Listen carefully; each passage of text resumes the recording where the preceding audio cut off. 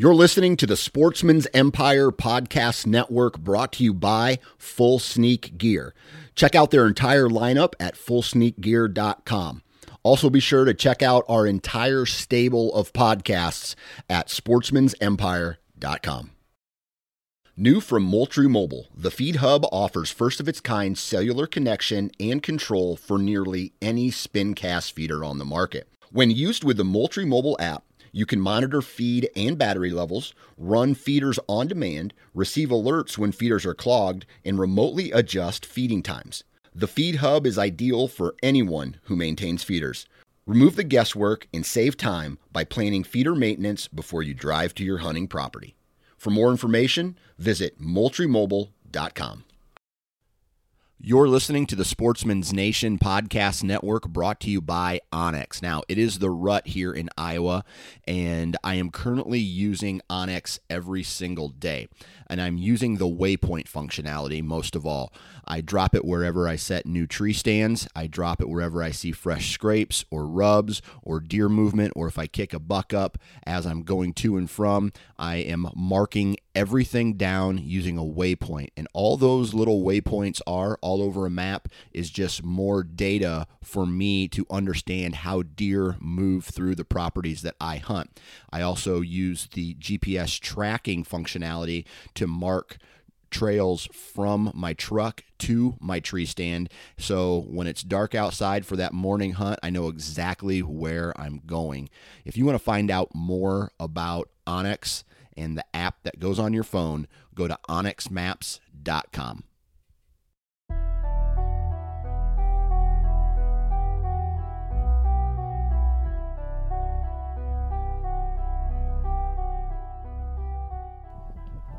All right, everybody, welcome back to the Nine Finger Chronicles podcast. It is November, and I'll tell you what, man, a lot of crazy things have been happening in the woods. A lot of weird things have been happening in the woods.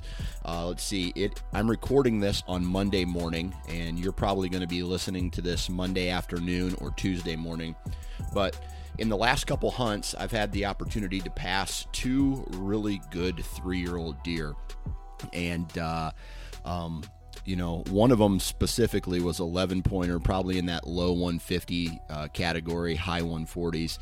And it got my blood pumping, but then after looking at him through the binos and watching his body and and really getting a good look at him, I decided to pass him because I felt like he was only a 3-year-old, and it's just really not what I'm kind of going for. Last year I killed my biggest buck ever, so it would be nice to match that and kind of get back into the zone of going after and chasing big, mature deer. And I can't do that if I'm popping off on a 3-year-old. So not a lot of movement. I feel like it's been slow. I've seen some chasing, but the chasing I have seen has been by 3-year-olds or younger, right? I have yet to see a 4-year-old buck on its feet. And honestly, I haven't even seen a mature buck on trail camera since the 31st, right? So here it is, the 3rd. That's 3 whole days, or it's the 4th now. It's 3 whole days basically of some kind of shutdown. So, a lot of guys say that, this is just a ramp up for the rut, but what I feel is that the big mature does, or the big mature bucks already have their first doe, and they're breeding that doe right now. And then what we typically see the rut and all these deer going bananas in the woods, I feel that is when these big mature bucks come off their first doe, and now it's time to start moving heavy and start really competing for all the does that are left over. So I'm in a cycle right now. I am going through rotations of bedding areas. I'm checking my trail cameras. I'm looking for fresh sign, and that's one thing that's really weird about what's happening right now, is that I'm hardly seeing any scrapes on the ground. And in years past, this farm has been a scrape machine. I mean, just scrapes all over the place, fresh sign and rubs all over the place. So I'm really not sure what's going on. Maybe the big bucks just aren't leaving sign this year. And I don't know. If you guys want to see some follow along, go to Instagram, and I have some really cool video I posted of a couple of the bucks that I've been passing. I'm doing my whole story there, and follow along. So this is the Nine Finger Chronicles podcast. It is brought to you by Vortex Optics, and today we're going to be talking with Curtis Zabel. And Curtis is a buddy of mine. He's actually the guy who came down to Iowa and filmed and edited and produced the turkey hunting film that the Sportsman's Nation put out. And he's just an overall good guy, and he is a bow hunting nut. And we have a really cool story today. It's about his most recent kill that he shot this buck on some public ground in Wisconsin, and he did it with his uncle's bow. And what makes this special is his uncle passed away last year, and his aunt gave him this bow, and he had kind of this experience in the woods. And if you ask Curtis, I don't think he would have he would have had this same experience if he wasn't bow hunting, because not only did he, have this connection and relationship with his uncle, but he has this connection and relationship with bow hunting as well. And this story is just an awesome story that I want you guys to listen to the whole thing, because I feel that the whole story just is a perfect example of why we are so passionate, not necessarily about bow hunting, but just the outdoors and having a connection to nature and what that can do for you, for not only, enjoying yourself, but just making life better. I think that's the only way that I can really, those are the words that are coming to my head right now. So listen to the whole thing. But before we get into today's episode, we got to do a commercial, and that commercial is with Vortex Optics. Now, it's been a while since I've had the opportunity to sit on like a field edge or a place where I could really start, really use my glass, because this, typically during the rut, I'm in some thick, nasty stuff where I can't see very far. But last night I was watching does and bucks come out of, it was almost like I was in a bedding area, but it was almost an observation hunt as well. And after I passed the buck that I passed, my attention went to the cornfield where other deer was popping out, and it was just glass mode. And it's awesome to have a very high quality set of binoculars, so you know exactly what is what is out there. I saw some chasing. The chasing was being done by small bucks, and it was something that really didn't get me interested. So that just gives me intel to say I don't need to move my tree stand location. All the does came through, and the bucks that were out there were small, nothing important. So that on top of, and this is a warranty that I've had to personally use. It's the, I don't even know if they have a name for it, but it's the I broke my stuff warranty. If you break your binoculars, you can send them in to Vortex, and they will repair them and send them back to you for free.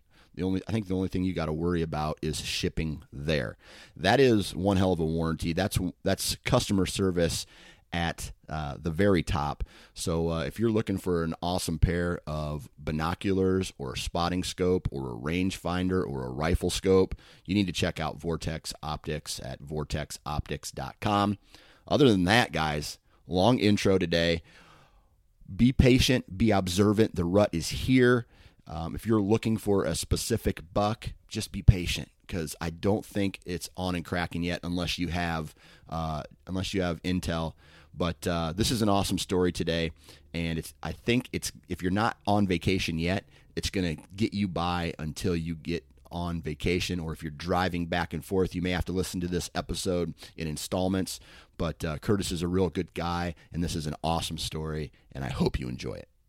All right, I'm on the phone right now with Mr. Curtis Zabel. Curtis, what's up, man? What's up, dude? Not too much. Just sitting here now talking to you.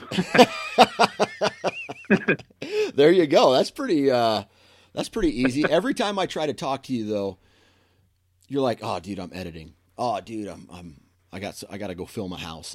Dude, I'm so busy. Sorry I didn't return your call."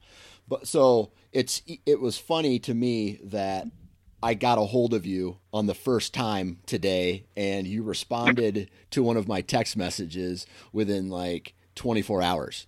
So Yeah, sorry about that. I mean, as far as the texting goes, I'm not really good with that. But I mean, you can ask anyone that. But I mean, at least I got. Yeah, I mean, you said I'll call you at 2, so I mean, I was kind of preparing for that. So there you go.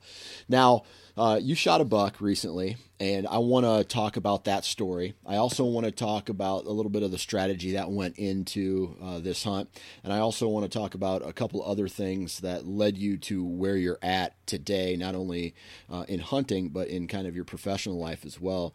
Because I think you have a really cool story, and it's somewhat similar to mine, where for me, I was sitting in a cubicle.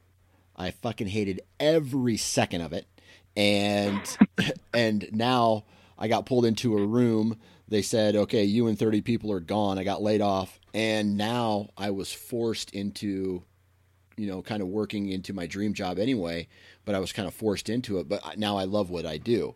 So what I want you to do is just like real quick, what were you doing before what you're doing now? Well, I was a machinist for like 8 years before right now I run my own business as like a videographer. I mainly do all real estate. I do some weddings here and there and some other things. I mean, we did that turkey film, and I do some oddball stuff here and there, but the majority of my work right now is just pretty much a lot of real estate and a lot of like social media type stuff. But yeah, before I started doing all that I do now, I kind of was just, I got out of high school and I worked at Fleet Farm in the sporting goods section, and I didn't really know what to do. And some guy asked me if I wanted to be a machinist, and I was like, I mean, I guess it sounds like sounds like a job to me. I mean, I didn't really have any goals or vision. I mean, I just loved bow hunting. That's all I knew. You know what I mean? Like there was nothing else for me besides bow hunting. And but I needed to obviously make some money, Yeah. And so I did that. I ended up going to school for that. Before that, I was going to school for electrical, and I went through that program, had a couple of interviews. They obviously didn't like me because they didn't call me back. And I mean, I probably wouldn't call me back either because I probably wasn't very excited about it. Oh, so you excited to be an electrician? Yeah, I guess, man. Like, yeah, I guess. I mean, it's probably like that, But so yeah, I mean, I did the electrical stuff and the machining, and went through the schooling for that. Ended up getting a better job after I got done with school, and I mean, I didn't hate it. It wasn't like something that I went to and I was like, man, I absolutely hate this. But I knew that there had to have been something. There's something out there that like I actually would like to do. Like I would go around in the shop and ask everybody, and I'm like, do you actually really love this? Do you actually really enjoy doing this? And like a lot of people that work there, they're like, yeah, like they get into it. Like they build all their own things. They're like super mechanical. Like I was just there to make some stuff, do a good job, get some money to buy some hunting stuff and go hunting. It wasn't like a passion of mine at all. And I remember the company I worked at, they had these, people's birthdays or anniversaries or whatever. And I walked by this table, and they'd lay out a big pile of donuts on these tables, like Mark's anniversary or whatever. And I remember walking by the table and it said 30-year Mark, happy 30 years or something.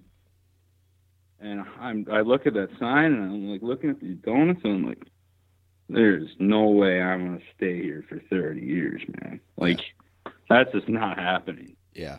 So, I mean, so Skylar was in the Marine Corps, my buddy Skylar at the time. And I kind of was like filming I've always filmed my bow hunts, and I had this, I don't know, I called it Behind the Bow. I still have it, but I film my bow hunts and then I just put them on YouTube or whatever, just to show my side of bow hunting, because I feel like it's a lot different to a lot of the stuff you watch on TV, and I feel like a lot more people can relate to the things that I'm doing. And so I started doing that, and me and Skylar were kind of just like talking about all the things that we wanted to do with Behind the Bow. And then I actually ended up getting someone wanted to get their wedding filmed. And I was like, I don't do weddings, sorry. And because she saw a bow hunting video and she liked bow hunting. And she's like, well, what if I pay you? And I was like, all right, I guess I can do a wedding.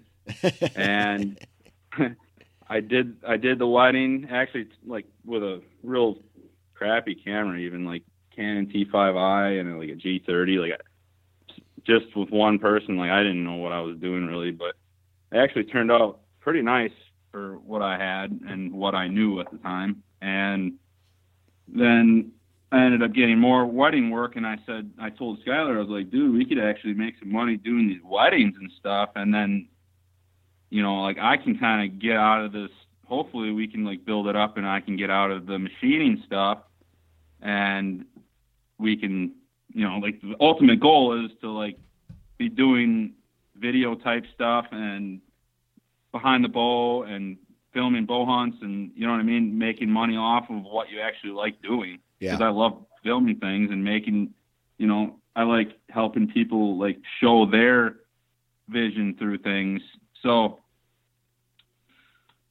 we did a bunch of weddings, which aren't really my thing, but it was a good way to make money. And I still liked it. I still enjoyed, like, learning about all of, like, telling the story and filming and stuff.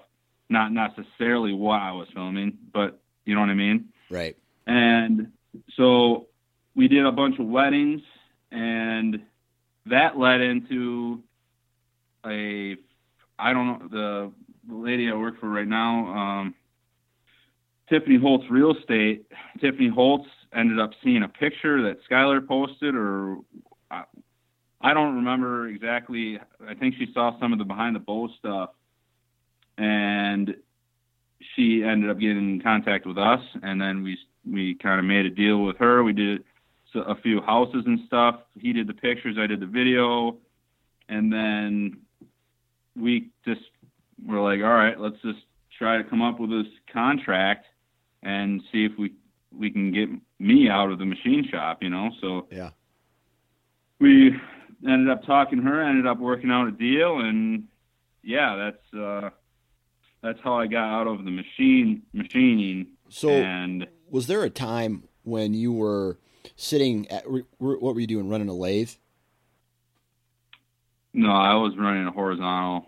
Okay, but you're sitting there and you're having to watch this machine run back and forth all day. And from what my experience is, I worked on a maintenance crew for a while, and that maintenance crew had to go into the machine shop and say, hey, we need a custom piece built so we can fix this press or another machine or whatever. And these guys were sitting there all day and just watching a machine run back and forth. And I see that, and I go, man, they have a lot of time to think. So when you were sitting at your machine watching it work, what were you actually thinking about? Ways you could get out of machining?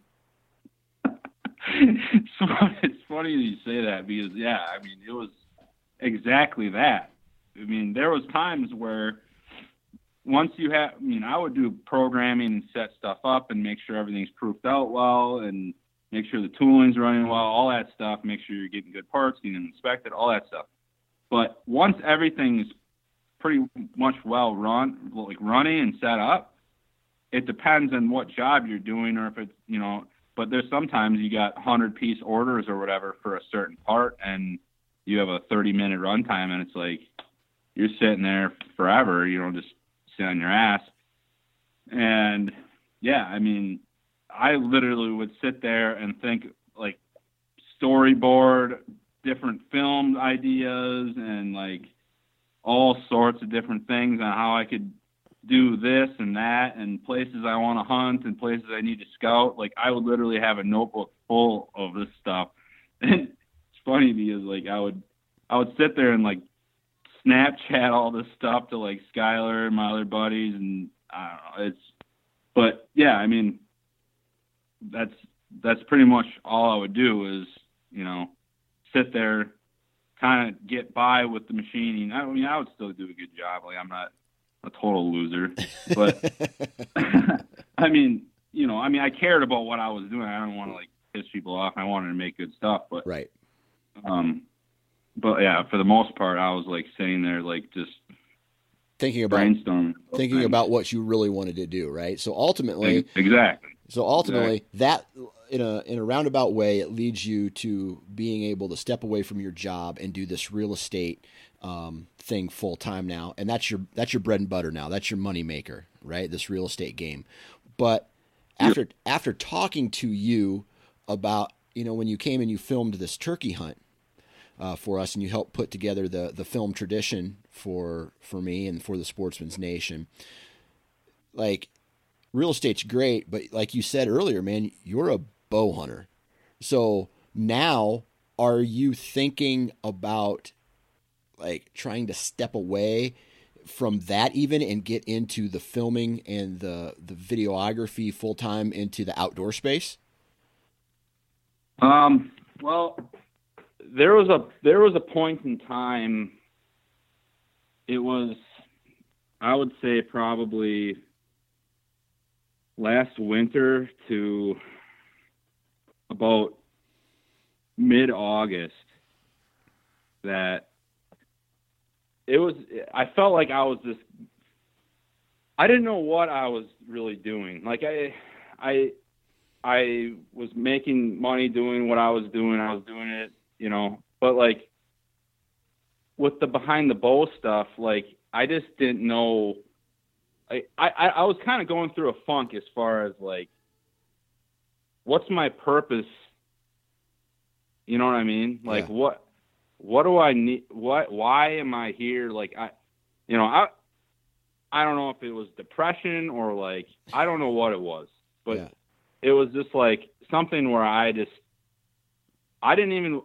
literally for the first time in my life, like I literally did not even like, there was times like months at a crack where I wouldn't even think about bow hunting.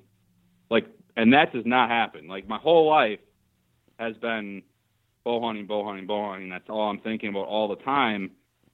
And like, I guess like it comes back to when I was at the machine shop, I would just sit there working and I would have all this, I don't want to have to think about anything else. You know what I mean? Like I wouldn't have to think about how I'm going to, continue this contract or taxes or anything business related at all. I would just show up for my 12 hours. And then after that, I'm like home free. I can do whatever I want. You know what I mean? So it was kind of a switch in my brain when I was my own boss, you know what I mean? And I don't know what happened, but there was times where I just did not think about bow hunting at all. And it was really weird. Sometime it was like late August. Just go back a little bit. Another thing that kind of was screwing with me is like my uncle Scott passed away last November from cancer, and so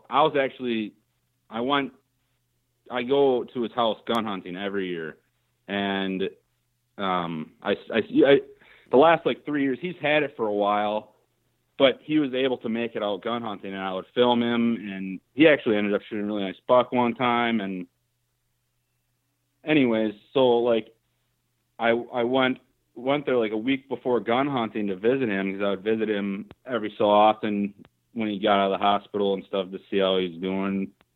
And he's like, I was like getting him pumped up for gun hunting, you know, because he just got out of that, you know, like whatever the bullshit they go through for that. And he's like, yeah, I think we're going to be able to go again, you know. And then like a week after that, I show up at his house for gun hunting, and everyone's kind of like sad, you know. And I was like, what's going on? And he was just like not conscious pretty much. And this was like a day before gun hunting. And so I sat his blind before, or the next day. And then that Sunday of gun hunting, the day after opening day, he passed away while I was in his blind. So like ever since that day, really, I never really went out hunting at all. So was your uncle like a big influence in your life as far as like a mentor towards the hunting side of things? Yeah, hunting for sure. Like, I mean, when I was growing up, my old man my dad took me out bow hunting, and I mean, we didn't have any land, so we would just sit on like 5-gallon buckets in the public land, like in these really stupid spots. I'm talking the dumbest spots you could ever possibly sit in your life. New hunters. But it was the point of my dad just taking me out like this. I wasn't going to walk to where you needed to be anyways. You know, I was 12 years old, and, you know, I'd get cold fast, you know, I was a little kid, and he would just say, you know, just sit here. I'm going to go over here. I'll come pick you up at dark or whatever, you know. But that's how I actually got started. And then, I mean, my uncle kind of took that to a next level. He had his own property. He did food plots, managed a bunch of stuff. You know, he did everything. He raised pheasants. He trapped. He loved to ice fish, everything outdoors. So like I spent a lot of time with him trapping. Like he showed me how to trap muskrats on the river, and like I'd let go pheasants and stuff. And I would love to go over there and spend time with him, just hanging out outside, because that's what I actually love to do. You know what I mean? Yeah. So this was last November he passed away, correct? Yeah. Yep. Yeah. So it's been a year, or it's coming up on a year, and since then you kind of like, for that however many months until this season started, you were kind of not, it sounds to me like a combination of your uncle passing, but also being busy with your new career, your new career path, your new profession, that like bow hunting kind of took a back seat.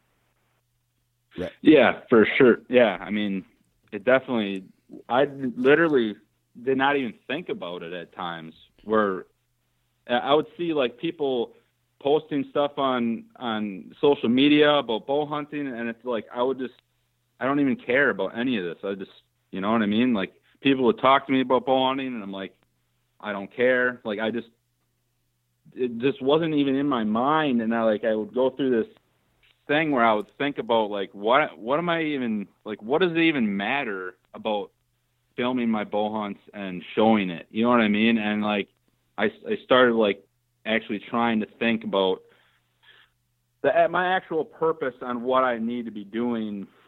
And, so like after all that, you know, going through all that stuff, I actually ended up going to the gym.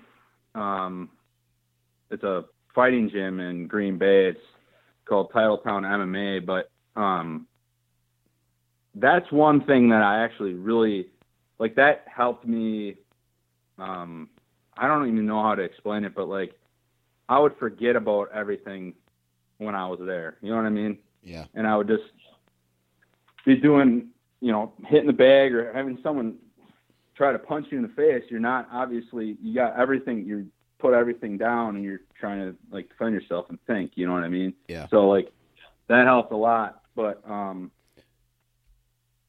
it sounds to me that like you had some stress in your life, and the stress of your uncle passing and the stress of you, of your new career just kind of kept piling on. So the things that you loved and you were passionate about kind of took a back seat to some of the stresses that you were going through. And then it sounds like, and here I am trying to put words in your mouth, but then it sounds like you found an outlet to get rid of some of that stress and bring your life kind of back to a center, so to speak.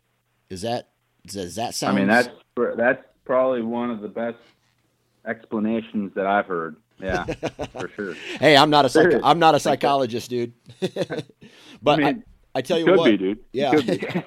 I tell you what, though, man, I've been in your shoes where I can remember there were days, dude, this is the exact same thing that happened to me. People were there having their 30th, their 20th, their 15th, whatever, however many anniversaries at work, and then they would bring in a donut tray or a cookie tray, and you got your picture taken with the president of the company, and it was just like this, hey, congratulations, you have worked here for 30 years, and we're celebrating that by celebrating your loyalty by giving you a chocolate chip cookie. And I was like, holy shit. It blew my mind. Another example is my father-in-law. He spent a lot of time fishing, and he's a passionate outdoorsman, but he worked for John Deere for 35 years or 30 years or something like that. And they gave him a watch, right? At the end of he has some other stuff going on with like, a pension and whatnot too, but like, it's like, hey, congratulations, we'll forget about you in a month. You know what I mean? Like, oh yeah, I did not want to be one of those people. And I can remember sitting there days and days and days and just sitting like, what am I doing? I am literally wasting my life sitting in this cubicle, absolutely wasting it. And I wanted to do something different, but I had a family now, and I had to make number one priority was them. And I just had to make sure the money was coming in so you can continue paying the bills. And then just like you, every second after that, after I took care of my family, after I spent time with my family, it was about bow hunting, or it was about being outside, or like building something. So after you joined this gym and you had an outlet for your stress, it sounds like, was there a moment where it's like the spark was relit and you said, damn it, I need to get off my ass and start doing this bow hunting thing again? Yeah, no, yeah. There's like a specific time that it happened too. And it was just, I don't even know how to explain it or why it happened, or I don't even know, because throughout the summer, late summer, like I wasn't even shooting my bow. Like I just did not give a shit. Yeah. And it was, I would say probably late July. And I was like, all right, well, I'm going to go out and do some scouting and stuff and put some trail cameras up, found some time to do that. So I went out and did that, and it still there was nothing there. Like it didn't feel the same. I was like kind of just going through the motions. Oh, here's some deer sign, like it wasn't like, I wasn't like passionate or like even cared about what I was doing. I just was doing it because I knew that I used to love it. You know what I mean? Yeah. It was like this. So I was doing it, and I went out and did this like a couple times throughout the summer, and nothing really clicked for me. And then it was a specific morning in late August. I went out to this new piece of public land, that I've never been to that I just decided to go and scout. And it was really cold morning actually in the summer, late August. It was like dew and stuff, on the grass. And I was walking through all this grass, like the sun was coming up, and like it was just a beautiful summer morning, you know what I mean? And I'm walking through, I'm soaking wet, and I'm like, I just felt like one with nature. I was like taking my time, I was slowing down, I was looking at tracks, I was like putting things together in my brain like I used to. Like it, like seriously, it was like an instant like trigger. It was just like after that time I went out and I was doing that stuff before, but it was just the specific day. Ever since then, I was constantly thinking about bow hunting. Like when I got home on onX, on DNR website, looking at maps and stuff, looking at weather, all this other stuff. It's like, I don't know what happened that day. I have no idea why it just clicked like that, but it was literally like, this is it. So it was the next day or two after that. No, 1 second. I gotta ask you this. Yeah. So now when you have this moment, this almost reawakening of what your passion was, right? Did you feel like you came back from that with an even stronger passion than you did before, or was it equal to what was there before? Man, I don't know. I mean, you could say that it was stronger, but I mean, I've always been like super, like, I don't even know how you could even get more like into what into it, Right. And so I can't really say if it was like like more than what it was, but it was back. Like whatever I had was back. Like I was like, it was almost like there was a couple times that I remember scouting in Missouri. I don't know why. There's these times that I go out and I'm smiling. I'm literally walking through the woods and I'm smiling. And like it sounds stupid because like, you know what I mean? Like it's like you're talking to someone and they said something funny and you're smiling. I'm literally walking through the woods, like happy, like pure happiness in me. Like I am just like, this is what I love to do, man. Yeah. Like, and it was that feeling that I got that day, and it was like, boom, I'm back, baby. Like it just felt like, you know what I mean? I do. Like I don't know. I don't even know how else to explain it. And it was like a couple days after that, I'm like, I gotta get my bow sighted in. So I was my Halon was always kind of, sighted in from like last season or whatever, but I wanted to shoot a buck with my bow or with my uncle's bow. My Uncle Scott's wife, Connie, ended up giving me his bow for Christmas. And I was like, dude, how badass would it be to go out in the woods with his bow and shoot a buck? You know what I mean? Yeah. So, I mean, it's a Matthews Z7, and he was always super like, don't shoot past 20 yards. It's got to be 20 yards. Like, he would not shoot very far at all. Like 40-yard shot, he'll pass up bucks and 40 yards on his food plot, like broadside. He wouldn't shoot that far. And he had, so when I got his bow, he had this little like pin on it. And I'm like, what am I doing with this thing? Like, I can't even shoot 30 yards. You know what I mean? Like, so I brought it into Shields. My buddy Pat Bush at Shields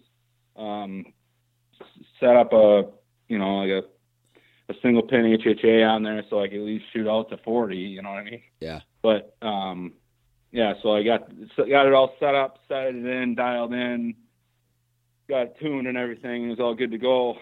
So yeah, then I went out, started going after deer with that bow. So in late August, you had this feeling, and just to let you know, some of the best feelings in life can't be explained in words.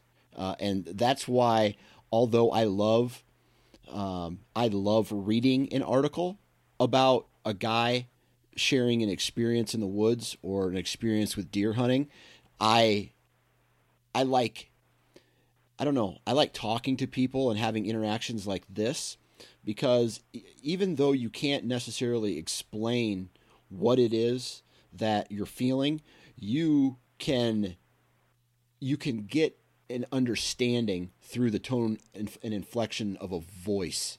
And, like here you are saying, man, I just don't know what it is. I can't explain it. I am almost positive there are thousands of other people who listen to this podcast right now that are going, I know exactly what this guy means, because I don't feel that you can express yourself verbally really or written. I think you can try, but what it means to be a passionate bow hunter. I think that is something like even me, right? In the position that I'm in, I can't even explain it sometimes. Mm-hmm. Dude, it's like that. I think that is when you say that, that's like one of the main reasons why I love film. Yeah. Because a lot of it has to do with, like, when you put it together, making the viewer feel how you feel. Yes. Like, I'm trying, like, I'll sit there and try to, you know what I mean? Like, I'll look up songs for hours just because, like, I need the exact right one to feel how and to show at all, like, combined together how I actually want it to feel, how I feel. And it's hard to do, but you can, I feel like I can express the feeling that I have for things through film a lot easier than I can just, like, talking. You know what I mean? Yeah. Yeah. That's your outlet is, you know, some people write, some people talk, some people, whatever. You express yours through video and film. And, that's a good way to do it, because I think film is really a visual, like, it's the best of all worlds, right? I mean, I really think that if you do film right, you can express it in words, and you can express it in audio, and you can express it in, like, in visual too. And when you put all of those together, it's just the perfect mix, so to speak. And that's why I felt that that turkey film turned out so great, because it was exactly how I felt about our turkey camps every single year. And the result was the perfect film that represented that. So I get it, dude. I completely get it. So now this is the long way of coming back around, and, you got this bow from your aunt. It was your uncle's bow. And at this point, when you received it, you were still in your low point, right? You weren't hunting at all. You had this moment where you were, you got struck by lightning and the passion's back. Then were you back to scouting, a lot and trying to find the deer and doing the trail cameras and all that stuff? Or did you have a different approach? I was hunting all new areas, and that's another thing that that's just passion. I'm, like, passionate about too, is, like, hunting new stuff. Like, it's just, I have, like, some spots where I'll go back to every year during the rut. Like, I know are good. You know what I mean? I'll have my certain, trees or my certain spots that I know are good, but I'll bounce around. But, like, I just love that adventure part of hunting, to where, like, you're just experiencing new things constantly when you're hunting, like, public lands. Even if you're hunting private, if you're bouncing around, like, you're just experiencing new things and learning more. Like, you can't learn. You can only learn so much if you're just, like, experiencing the same stuff. You know what I mean? So when you're bouncing around like that, it's just a new feeling, and it just makes, I don't know, I just love it. So that's what I was doing. I was hunting a bunch of new public chunks and a bunch of new areas, kind of bigger woods. I hunted a lot of marsh back, the last few years, but like this year, like early season up until like mid-October, I was hunting a lot of just kind of bigger wood type stuff, and it made me happy just going out and scouting this stuff out. And I was pretty much all I was doing is looking for big tracks and looking at maps and thinking, okay, this is probably where they're bedding, like this vicinity. And then I would be hanging trail cameras like on the outskirts of those areas where I think they're going to be bedding, like in between food, to try to get like some type of pattern going. Yeah. And that's pretty much, that's pretty much what I was doing up until the beginning of bow hunting. Right. So then did you change properties when the season started and not go and hunt where you scouted during the summer and in the early fall?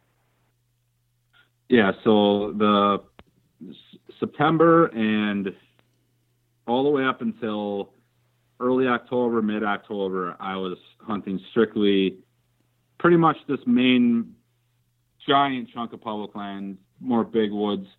I was actually on a couple decent bucks. Actually, I ended up jumping one, and then I sat over his bed, and then that same night, because I was hoping he was going to come back, and I sat, and like 100 yards away, there was another buck bedded that I saw with my binoculars, and nothing panned out on that hunt. And there was, I don't know, I was just bouncing around in bedding areas all the way up until mid-October. I had one opportunity on like a 2-year-old 8-pointer, and then all the rest of the hunts were either nothing or does. And then once early to mid-October came around, Skylar started, we kind of had a fallout. We got into some arguments over a few things. This stupid, I mean, a lot of stuff was just stupid looking back. You know what I mean? Like, you get into arguments and then you have time to think about things, and you know what I mean? Whatever. I'm not going to get into that. Either way. So it's early to mid-October, and we're kind of like, we would text here and there, but not obviously. We used to live in the same apartment, all that stuff. So, so we started texting here and there. It started getting to that time because both of us would go down to the hills, like southwestern Wisconsin, western Wisconsin, and that's what both of us love that. Like, you know what I mean? And we hunted all of the same spots, like, so it's like, what's going to happen? You know what I mean? Yeah. Like, am I going to like meet him in the parking lot? Like, it's better to work, you know what I mean? Like, I felt like it was better to work together, you know what I mean? And so we ended up, texting a couple, and I said, well, dude, let's go down to a spot like this early October here that I had on Onyx and go check it out. And we did some scouting. We call it Death Valley. And really good spot, by the way. And then, so like early to mid October, we would just go down there, starting early to mid October. We would go down there every weekend and just sleep in the Walmart parking lot. We'd drive separately and stuff, but we'd just sleep in the Walmart parking lot, and then we'd go hunting or scouting all day and come back, talk about what happened, whatever, sit there. And that went through all the way up until the day that I killed that 11-pointer. Okay. So you and your friend / business partner had a little hiccup, right? And then that got amended, right? And then you guys were like, screw it, man. Let's just get over this BS that we were going through, and let's just start hunting again. Yep. Okay. So let's talk about this piece of property. Describe this piece of property that you eventually kill this buck on, right? This Death Valley. What is the terrain features in it? You mentioned it was big woods. I take it from Death Valley. There's a lot of terrain change in it.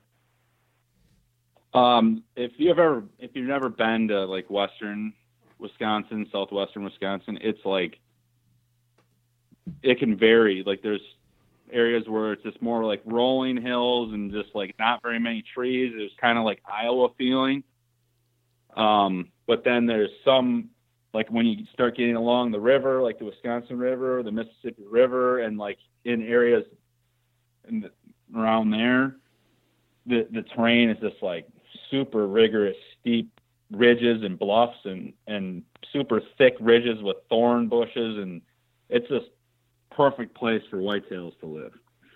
And so Death Valley was just a spot that we scouted out, but I actually ended up shooting the buck that I shot on a different property. We have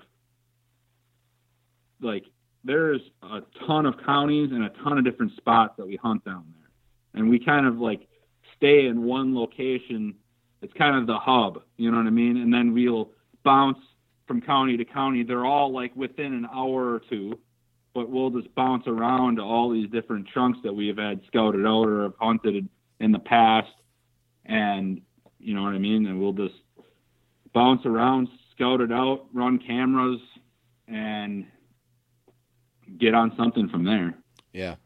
So what's that look like? I mean, so the piece that I actually hunted, that I actually ended up killing that one, we've hunted in the past, and it's this particular chunk is super, like the ridges are really, really steep. It's pretty open. Like the first time I scouted it, like 3 years ago, it's super open. Like it's just hardwoods, open hardwoods, like not very much undergrowth or anything. Like when I walk through a piece like that, I'm like instantly thinking this sucks. Like, so that's what I was thinking when I was scouting it. Like I was like a deer is not going to feel like safe walking through this stuff. You know what I mean? Like they're not going to survive gun hunting walking through this stuff. Like it just doesn't make sense for a deer to live in this open garbage that I pretty much call it. But after further observations when I was scouting, I came to the conclusion that there's certain pockets in these areas that the deer live in. And so like when you walk into an area, like this is when I learn stuff all the time throughout what I do, but like when I just like walked into an area and I saw that it was like open garbage and like everything was like that, I was thinking to myself, well, this sucks, but I'll just like walk to this back part on the topo that I thought looked good anyways, just whatever. And I ended up walking back there, and it's just like a little, you know what I mean? Like it starts getting thick in certain areas, and so like the whole piece doesn't have to look good. All you need is a little piece of it to be good. You know what I mean? Yeah. It doesn't have to be a big chunk of good quality stuff. You just need that one little piece to be good, or certain parts of that chunk to be good.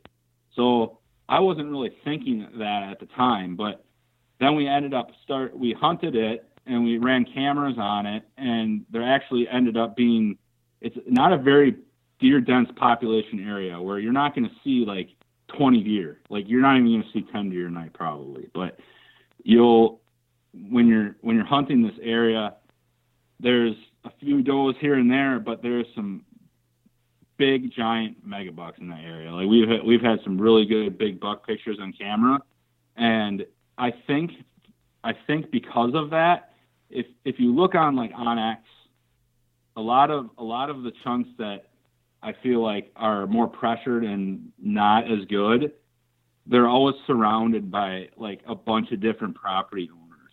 You know what I mean? And then when you this particular chunk, it's surrounded by giant tracts of like managed properties. Gotcha. And you know what I mean? So yeah. That's going to give you the age.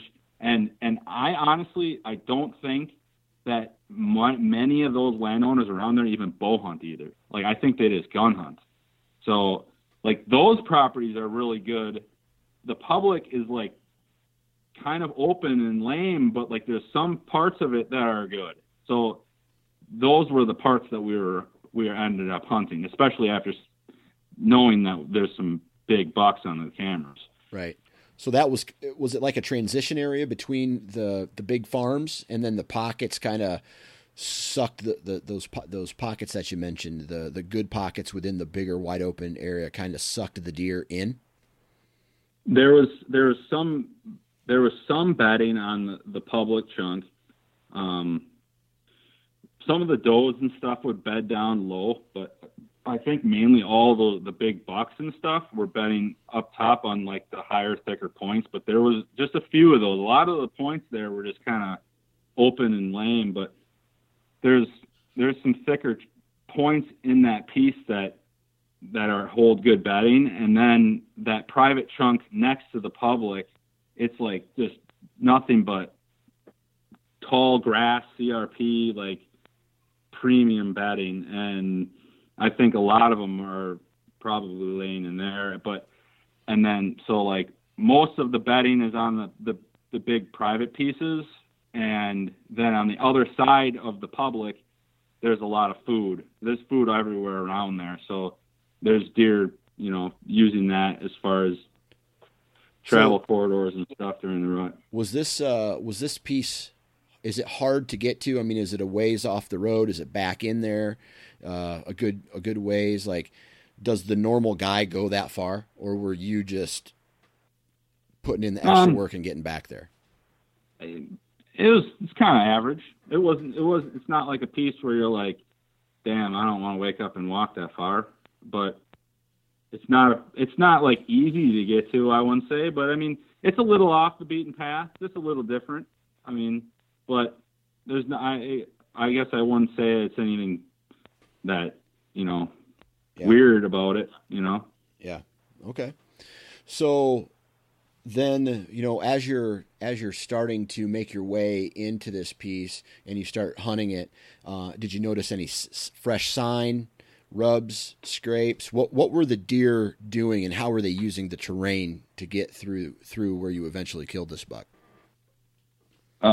So I actually haven't hunted this piece yet this year. This is the first time I hunted it was when I killed that buck. And okay, Skylar ended up hunting this piece, I think, once or twice before me, but I mean, we would be bouncing around on different chunks, you know what I mean? And then kind of giving ourselves, like, reports and stuff.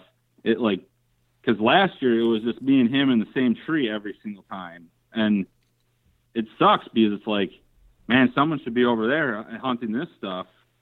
You know what I mean? Like, it actually works out better this way as far as, like, he's, checking this area out, I'm checking this area out, and then if one area is really good, maybe we'll both tag team it, you know what I mean? So it was kind of this, he went in there and, it's kind of the same, but there's been people in there, and, like, the last couple of years, there really hasn't been much human pressure on this chunk, but I think some people have been probably getting some deer on camera, or I had a camera in there stolen, maybe which had those big bucks on it, so maybe they knew something about it. I don't know, but it's been getting a little more human pressure than normal, and that usually doesn't necessarily drive me away from hunting public land, because if you see a couple of cars in the front, I mean, they could be anywhere, right?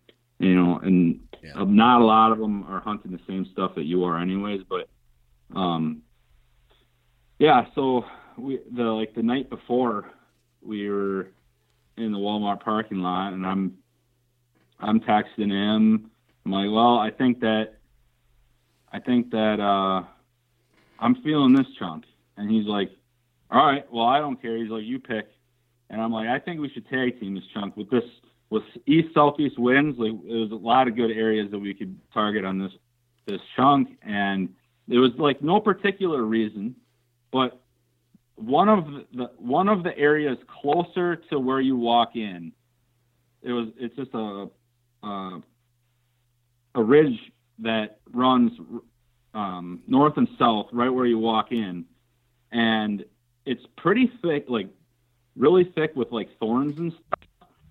And every year I've actually scouted it, and like there's a big point at the end with like doe bedding and stuff on it, and like I've scouted it and kicked deer up out of there, but it's just kind of so close to the parking lot that you kind of are like, oh, I'm gonna go like way back to the sweet spot, like, and a lot of times I've caught myself in hill country hunting those bottom areas.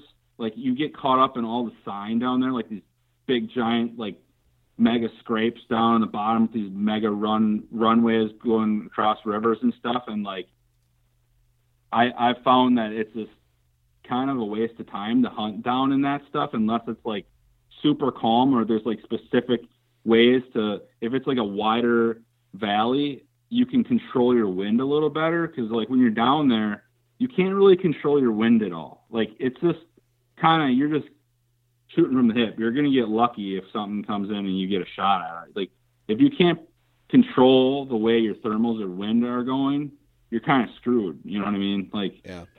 So I've in the past, I've hunted a lot of that stuff and I've screwed up like a ton doing that. So now I've been focusing more on hunting most of the areas that I'm hunting. I'm always hunting like that top third, but there are some lower areas where I've sat and just like miraculously like, oh, the thermals are always going up right here. I'm good. Like I have a consistent wind. I don't know how the hell it happens, but it does. You know what I mean? So right. You just learn from sitting those spots. There's some, you can try to predict it. You're like, well, if the wind is going to do this, it's going to bounce off this ridge and then it's going to come this way. And like, you're just trying to predict it because it's kind of like water. But then like you get down there and you're like, oh, it's going to be good. You set up and it's like, this is totally opposite of what I thought it was going to be. Yeah. And so I picked a point on, there's a couple points on this ridge, like kind of closer to the walk-in. And then there was another like funnel area, probably about 3/4 of a mile away from that spot. And I had those two points marked for like southeast winds that we were getting. And I was going to switch to northeast. And the plan was maybe to sit like till noon. And then depending on what we saw, maybe switch locations or whatever. So I said, I like these two spots. What do you think? He's like, it looks good to me. And he says, well, where do you want to sit? And I said, I don't care. Where do you want to sit? And he's like, you pick. I was like, all right, I'll sit the one closer to the road.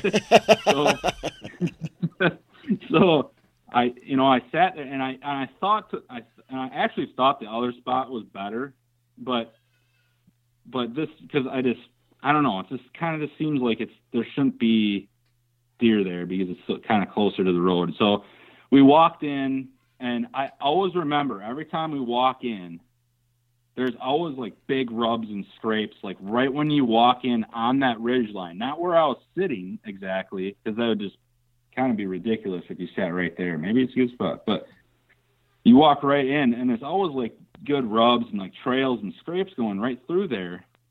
And I just never sat that ridge. And so I was actually kind of excited when I walked in. I was like, I might surprise myself with what's going to happen here. And we ended up walking the bottom, and I walked up from the bottom to the top and set up in between this big point I knew had doe bedding on it that I scouted out. But then there's like this little knob that comes out probably about, 100 yards away from the big point. And so I set up right on the edge of that little knob in between the big point and that little knob on the top third. The wind was coming over the top. I had like some CRP and like an alfalfa field up top, and it was like real thick top with like thorns and stuff. So it's just like perfect. Like if something was going to be bedding on those points, like that's like the perfect wind for that. Like it's blowing from the alfalfa and that CRP stuff up top, down into the valley, and they're going to be laying like on the ends of those points, looking down into that valley with the wind coming from their back, and then the thermals coming up. And it just seemed like, you know, it'd be picture perfect. I feel like it's kind of easy to predict the where they're going to be bedding with the wind in the hills. As far as like when you're hunting marsh, it's like, I don't know what the hell is going to happen. They could be bedded here or whatever. But so that's one thing I like about the hills. But the other thing I don't like about the hills is the wind. Controlling your wind and the thermals is a pain in the ass sometimes. So, So yeah, I sat up there. He went around the bottom. This was a morning hunt, right? Yep, morning. Okay, October 26th. All right, October 26th morning. Yep, and it was, I don't know, 30s. It was pretty cool out, and you know, good morning to be out. October 26th, and he went around this point. I sat up there, and I was thinking that he was probably going to see some good deer where he was. Got set up, got all of my camera stuff set up, and like, I don't know, 30 minutes before it got light out, maybe a little earlier than that, I saw another flashlight bobbing around on the bottom of the ridge, and I was like, oh man, a guy in here, whatever, you know. And he went up kind of on an area closer towards Schuyler, and I was like, oh, well, he's going his way, good. And so I ended up, I was sitting there, it got light out. It's like 7:30ish, and I was like, all right, I'm gonna turn on I run two cameras. I run a camera above me on a stick and pick for like just like talking, like interviews and stuff, and then like I run a main camera on the camera and with like a zoom lens or whatever. And I was just like, all right, I'm going to turn on this. Nothing's happening yet, so I'm just going to turn on this camera and start talking or whatever. And just give my spiel on what's going on, kind of like I just gave to you. And I'm sitting there talking to it, and I'm looking back and forth from the camera, looking around. And I look, and literally 40 yards away, I see a big white rack coming up the hill, kind of from where I came from, and coming right at me. My wind is like just off of him, like just kind of going just a little bit off from where he's coming, walking up. And I'm like, the camera's running on me while I'm like doing my interview, and I'm like, holy shit, here comes a buck. You know what I mean? Yeah. And it was like instantly, I didn't even have time to get excited or like, it was just like, oh, here comes a buck, I'm going to shoot it. And I grabbed my bow, and I actually ended up not even turning on the other camera yet. I was just like, I don't have, like, it's behind me, and I have my safety harness on. And I don't know if you've ever done much for self-filming, but like sometimes when you don't have the camera set up correctly, you have to like weasel it underneath your safety harness to get to the other side of the tree to film. Yep. And I'm like, dude, this thing's at 40 yards and it's a big buck. Like, I didn't even think twice. Like, when I looked at it, I was like, I'm shooting him. Like, I wasn't like, oh, I don't know. Like, I never did one of those. And like, a lot of times I do that. Like, I'll sit there and be like, you know, it's like a 2 or 3 year old, like, I don't know. But like this one I was like, okay, yeah, for sure, 100%. And I looked up at the camera. I'm not even gonna screw around with this other camera. And I pull back my bow, and he's at 30. I ranged him. He's at 35 yards. Pull back, and I just had a shoulder shot, and I put the pin on his shoulder, and then I was like, I don't want to shoot the shoulder, and he just needed to take one more step, and he took a step. And he was kind of kept walking. He didn't like step and stop. He just kept kind of just walking slowly, like grazing on some stuff. And I don't know what you shoot for targets, but like I have this, I don't know, I think it's like a Reinhardt, whatever, just a square block target or something. And it's got like green dots on it. And like, when I target practice, I'm like so focused on just keeping that pin on the green dot that I'm not really even like realizing.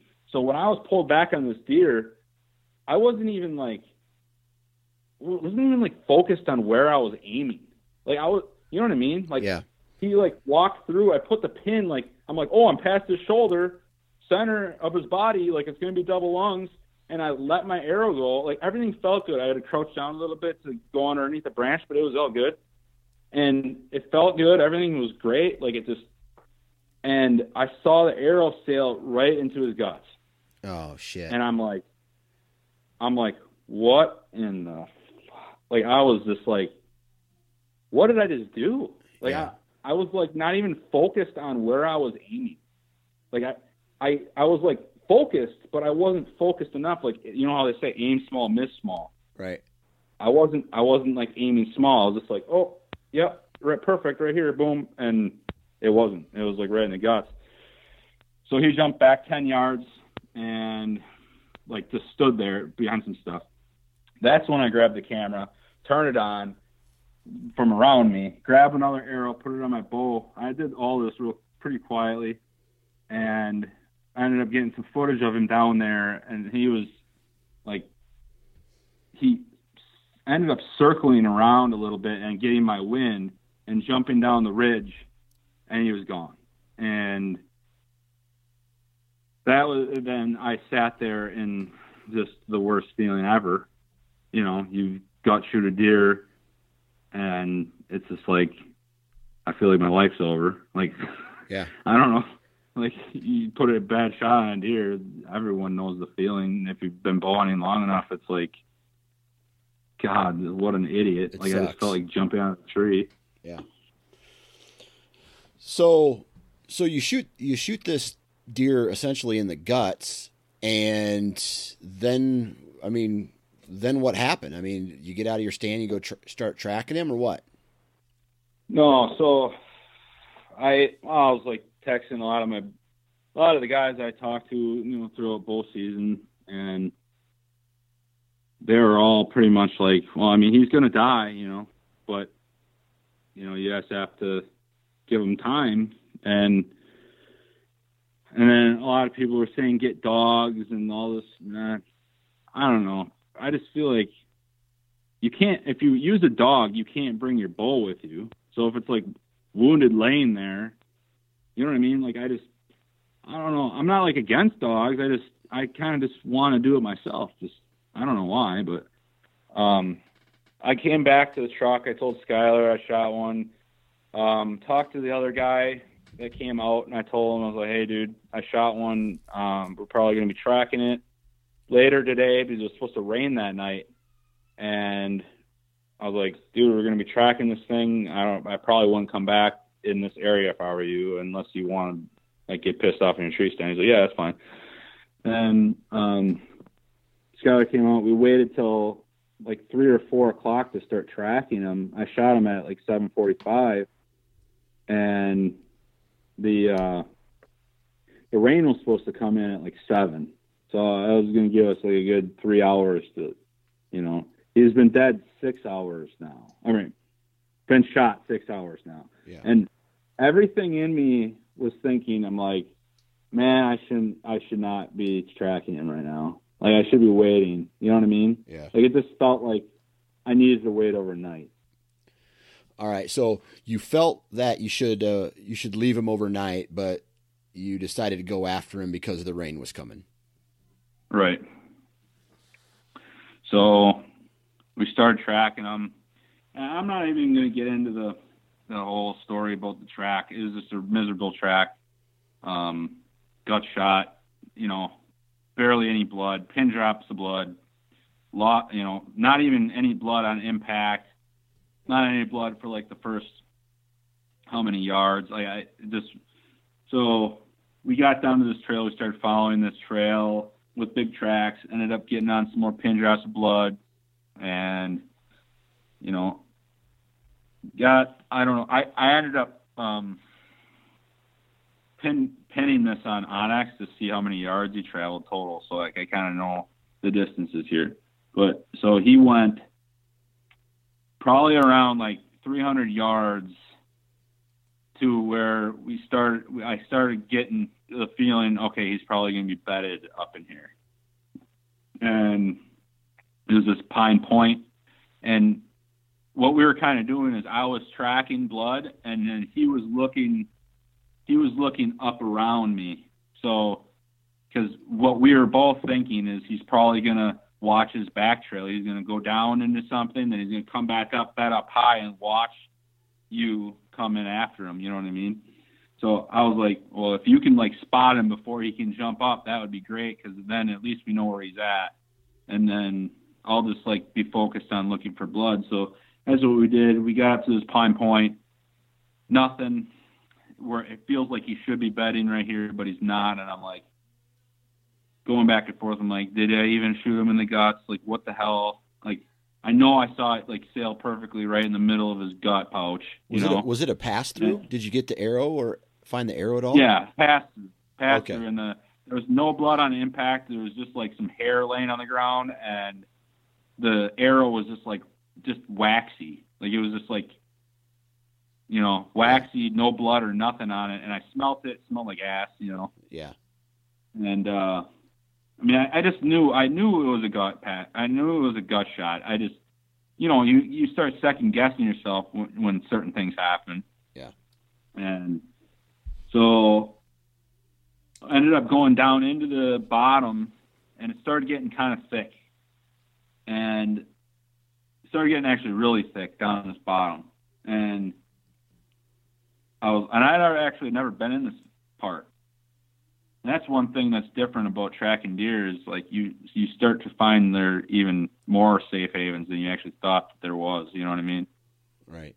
And so we get down to this bottom, and I told Skylar, I was like, dude, I don't think we should track this thing anymore. Like, I don't think he's dead. I think we're going to jump him. Like, I had this, like, the biggest gut feeling I've ever had. Like, I was like, I don't like this. I think we're going to jump him up here. And he was like, well, dude, it's going to rain. And I'm like, yeah, I know, but I feel like he's going to be up here. Well, either way, ended up keep going. We get to this middle area, and some deer jump up, and they're like blowing and shit. And I'm like, son of a bitch. And I look back at him, I'm like, you think that was him? I don't think it was. And I mean, if he was like gut shot, he wouldn't be blowing, right? I'm just thinking. And no, I don't think so. We started tracking, and we took a right trail, I took a left. So we stopped looking around like up top. As soon as I got to the opening, a deer jumps up like 100 yards up on the ridge, and I was pretty sure it was that buck. And I like threw my shit down. I grabbed my binoculars. I'm like looking up top, trying to see if it's him. And sure enough, I see this big white rack going up the hill, and he kind of was stumbling a little bit, and then he like slowly walked over the top of it, and he was gone onto private land now. Oh boy. And I was like, man, okay, now we can't go any farther. He's still alive. So I was like, well, at least we know where he's at, for this far already. It's like 400 yards in now. And so we packed out, and I ended up trying to get permission to track, because in Wisconsin you have to get permission. And I couldn't get the landowner's name. The next morning I went out, and Skylar actually went out bow hunting, and in a really good spot, a big community scrape down low, where you could actually control your wind. And he went out bow hunting. I went tracking, actually ended up getting the permission from the private landowner, and went up there where I thought where he was bedded, and there was no blood, there was no bed. It was like a light rain the night before, and like frost, and all the leaves were like melting, like watery, you know what I mean? So like I couldn't see shit for blood. There was like nothing. And I was like, man, I don't even know what the hell is going on. And he only went up in this one area, and where he went up, he would literally have to like jump over this giant rock wall that I had to like shimmy up. Like I was like, how the hell did this thing do this with a gut shot? Like I don't understand, but he did. He went up over the top, and then the last time I saw him, he was going towards the end of this point. So that's where I kind of left off on the track. I started just kind of looking for a body because there was nothing to look for, and I started going down to the end of that point, and that whole point was just nothing but like cliffs and rocks, like just the nastiest. And I'm just thinking like that he definitely didn't go down in there. This point kind of like wrapped around and went back up into this giant CRP field I was talking about earlier. Just nothing but tall grass and weeds and some little bushes here and there. And so I was like, well, if I was gut shot, I'd probably go up in this stuff. And I ended up just started grid searching. I turned on my active track on my GPS, and I was just grid searching this whole CRP field in like increments. And it was about 11 a.m. and I was like, I'm not going to find this thing. Like I literally, like the worst feeling that you could possibly have. And reality almost starts to set in, and you're just like, well, I bumped him and he's on another property. I'm not finding any sign. He's going to die, but I'm not going to be the one to find him. Exactly. Like, I'm just thinking, I'm like, he could be anywhere. And I was like, I could not even be close to him right now. It's like the worst thoughts going through my head. Like, not positive. Like you should be. You should be thinking positively. Like, I'm going to find him up here. Or, like, it's always just negative for me when in those situations, it's hard to stay positive. And, like, I was just like, he could be, who the hell knows where he's at? Did I even gut shoot him? Like, all these things going through my head. And I'm sitting in the middle of this grass, and I kind of got some inspiration from Lucas when he shot his buck. And I don't go to church. I'm not like a huge, I don't even know what to believe in sometimes. And I'm just kind of up, like, it's hard for me to believe in something I can't see. Like, it's very, very hard for me. Like, I have to experience it. I can't like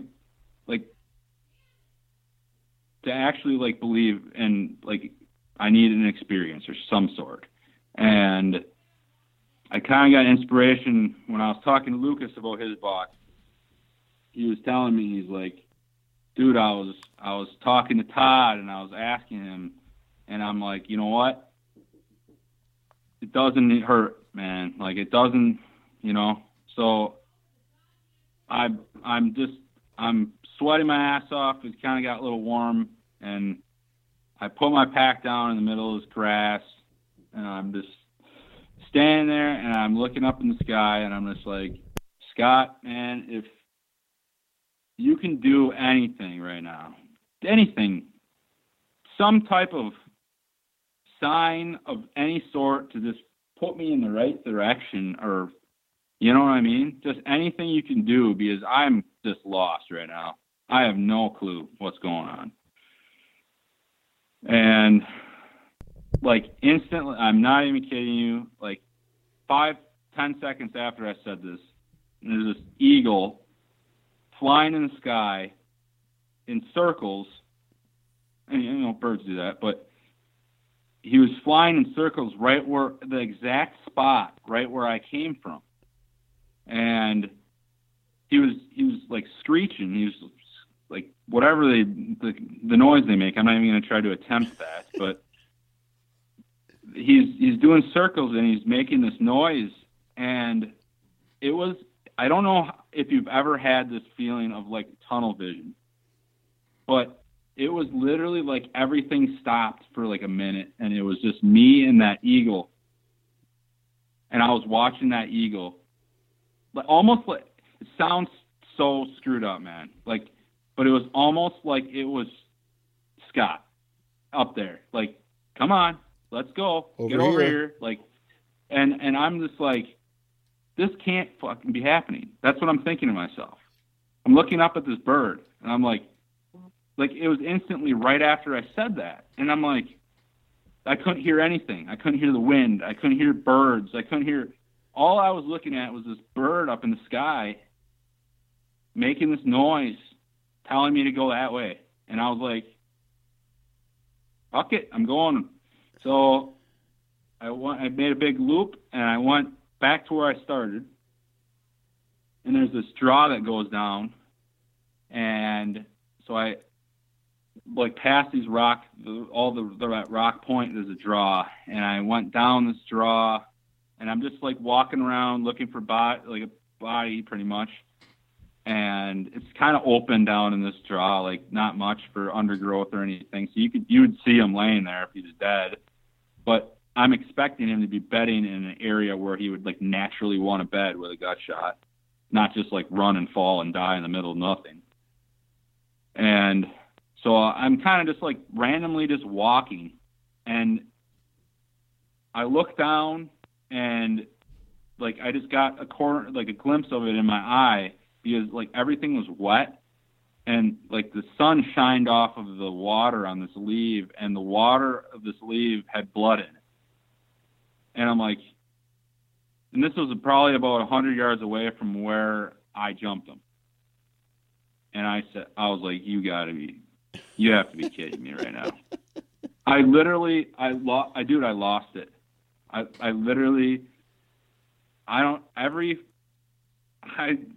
was sitting there crying like a little girl in the middle of this draw in the middle of nowhere. I was just this doesn't even, because I was experiencing something that I didn't believe in, almost. And it was actually coming to reality. You know what I mean? It was just ridiculous at the moment. It was just, and it was he was there. It was he was there, here, dumbass, he's over here, And so I had blood, and right before that, Skylar texted me, and he's like, dude, I had a bunch of coyotes in the area, and I didn't see anything, whatever. He's like, do you need help tracking? And I said, well, it's October 27th, dude. I'd go bow hunting. I don't need help.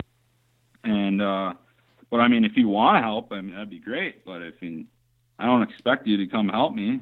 And he's like, all right, dude, I'll be there. I was like, all right. So as soon as I found the blood on the leaf, I texted Skylar, and I was like, dude, I got blood. He's like, shut up, dude. And I was like, yeah, I got blood. And I sent him the point, and he's like, I'm on my way. I tracked this thing all the way up to this point where I thought he was going to be bedding, no blood, or no bed. And then he went over the top a little bit, and then there's this ditch, and I could see the ditch down there with water in it. And I was like, all right. He went down there, and all the down trails didn't have blood for some reason. I don't know if it was running on his body weird or what, but every time he went down a hill, there was no blood at all. I would just have to follow the trail and the track. And so I went all the way down to this bottom with no blood, and then pretty much all the way up, there was no blood either. But as soon as I got down to the bottom, I heard a deer jump up on this point up above, and I was like, you got to be kidding me. This thing's still alive. And I'm like, then for sure I didn't gut shoot him. You know what I'm thinking? I'm like, all these weird, I'm like, I don't know what the hell. And then I got up to this point, and there's, sure enough, a bed with blood in it. And I felt it right away, and I'm smelling it, and it's not warm. A deer was just laying there. A deer October 27th laying there is not going to smell during the rut, you'd smell something. I just feel it just didn't seem fresh at all. And I'm like, well, was that deer, or did I just jump up a different deer? You know what I mean? And I walked another 10 yards. There was another bed with blood in it. Same thing, just not much blood, just super faded and washed, this didn't look new at all. And so I was stuck in that location I had one pin drop of blood going towards the grass field, and that was it. I was sitting there for a good 30 minutes, just like scavenging this whole area, trying to find a drop of something to get a direction. And Skylar showed up, and I told him the situation. He's like, "Did you even gut shoot this thing?" And I was like, "I don't even know at this point. I mean, I swear I saw it go in the guts, but I could have been hallucinating. I don't know what the hell." And so I said, I think we just pretty much kind of to start grid searching. And he thought that it would go towards water. And I mean, yeah, it would make sense, but I just feel like why would he walk all the way down to the bottom? Like, it's a long ways down there. Like, I wouldn't do that if I was mortally wounded. So I would probably just go lay in this nice soft grass up top. And so the whole time I was tracking him, he was pretty much taking like main routes, and he was wounded. So he wasn't like going through a bunch of thick stuff. He was trying to go through like the big main trails that like most of the deer were taking. And so I walked out onto into the CRP grass, and there's all sorts of trails going out into it. And I just took the biggest one, and Skylar went down, I don't know where he went. And I walked down this bigger trail, and I got to this bed, and there's blood in this bed. And I'm like, come on, like into this grass. And I'm like, he's in here. Like, now I started feeling like, could this actually be coming true? Like, he's going to be in this grass, because why would he be constantly bedding down? And like, the grass is like where you're going to die, I'm assuming. Like, I just think that way. And I called Skylar. I was like, dude, get over here. I got a bed with blood in it. He comes, and another 20 yards is a bed with blood. And now at this point, we're both like getting excited. Like, we're like, he's got to be in here, like close, like really close. And so I'm kind of like jumping around, like just freaking out, kind of like looking around, like he's got to be here. Like, I'm looking around, and then there's an island of trees up in the grass. And I thought maybe the beds were headed that way. So I thought maybe he was headed towards that island, and he was just going to get like a better vantage point, because in that grass, you can't see anything. But if he was bedded in that island, you could at least like see some stuff, you know? And so I started going up towards the island. I'm like running around that island like a madman, looking around. I'm like, he's got to be laying in here. And I had a missed call from Skylar. And then Skylar called me. He's calling me again, and I answer. I said, "What's up?" He's like, "I got another blood over here with blood, dude. Get over here now." And I said, "All right." And so I'm like running through this grass like a little girl, like, "Where are you, dude?" You know, and he's like, "I'm over here," you know. And I get over by him, and like, he was just like looking at me like a normal guy. Like, I you know, like he played this off real well, because I walk up there, and all I see is this thing laying there in the grass. And I don't know if I've ever been that just happy or what, but like, I freaked out. Like, I lost it. And like, we both, like, I remember looking into his face, and he was looking at my face. Like, as soon as I looked at it, and I looked at him, and it was just like, we were like clotheslining each other. I was throwing my binoculars and my bow and shit all over. We were yelling. Oh man, it was just ridiculous. Everything that we went through, and then we found that thing laying there after so many ups and downs and the stuff. And it was just crazy, man. It was crazy. Yeah. I tell you what, man, it kind of reminds me of the scenario that I went through last year, where I hit a deer back. He was quartering hard away, and I hit him through his back leg, but it went up into the guts, nicked his liver, and it took him a while to die.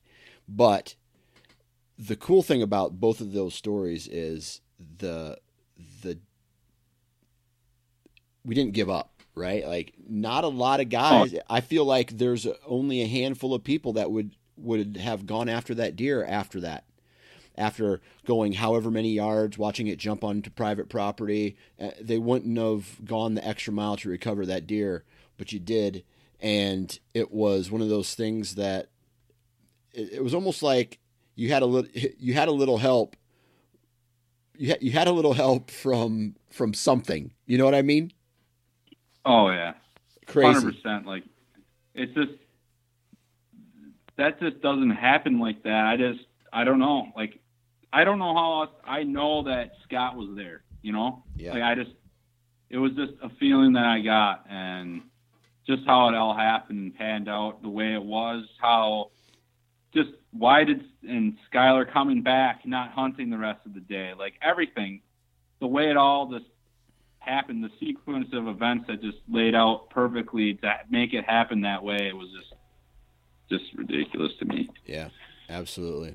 Well, Mr. Zabel, man, I really appreciate you taking time out of your day to share that story with us.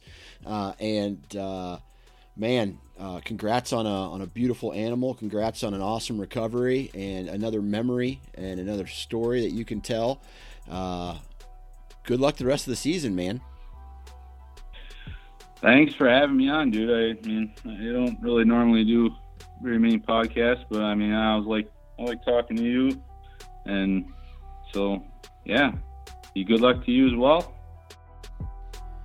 All right, everybody, that brings us to the end of another episode. I tell you what, not only is he good at what he does from a professional standpoint, right, and that is make these awesome videos, and he's good at photography and all this stuff, he's also a really good dude who is good at bow hunting as well. So reach out to Curtis on Instagram or Facebook and just follow along his story. It's pretty cool and it's pretty unique.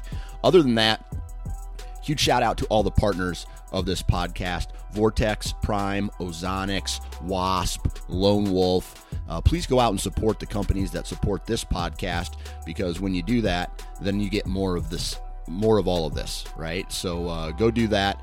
Other than that, make sure you're following along on Instagram and you're following along on Facebook as well. Not only the Nine Finger Chronicles, but the Sportsman's Nation as well. Our YouTube channel, Parker McDonald over at Southern Ground, is blowing up the YouTube channel with a ton of great video content, and he recently killed a buck, so go check that out. Other than that, if you like this podcast, subscribe to it on iTunes or wherever you download the episode. And sorry for such a long episode today, but I felt it was necessary. It's the rut. Be patient, right? Be thankful, be safe, and if you're going to be in a tree, you know it, wear your damn safety harness. Good luck, everyone.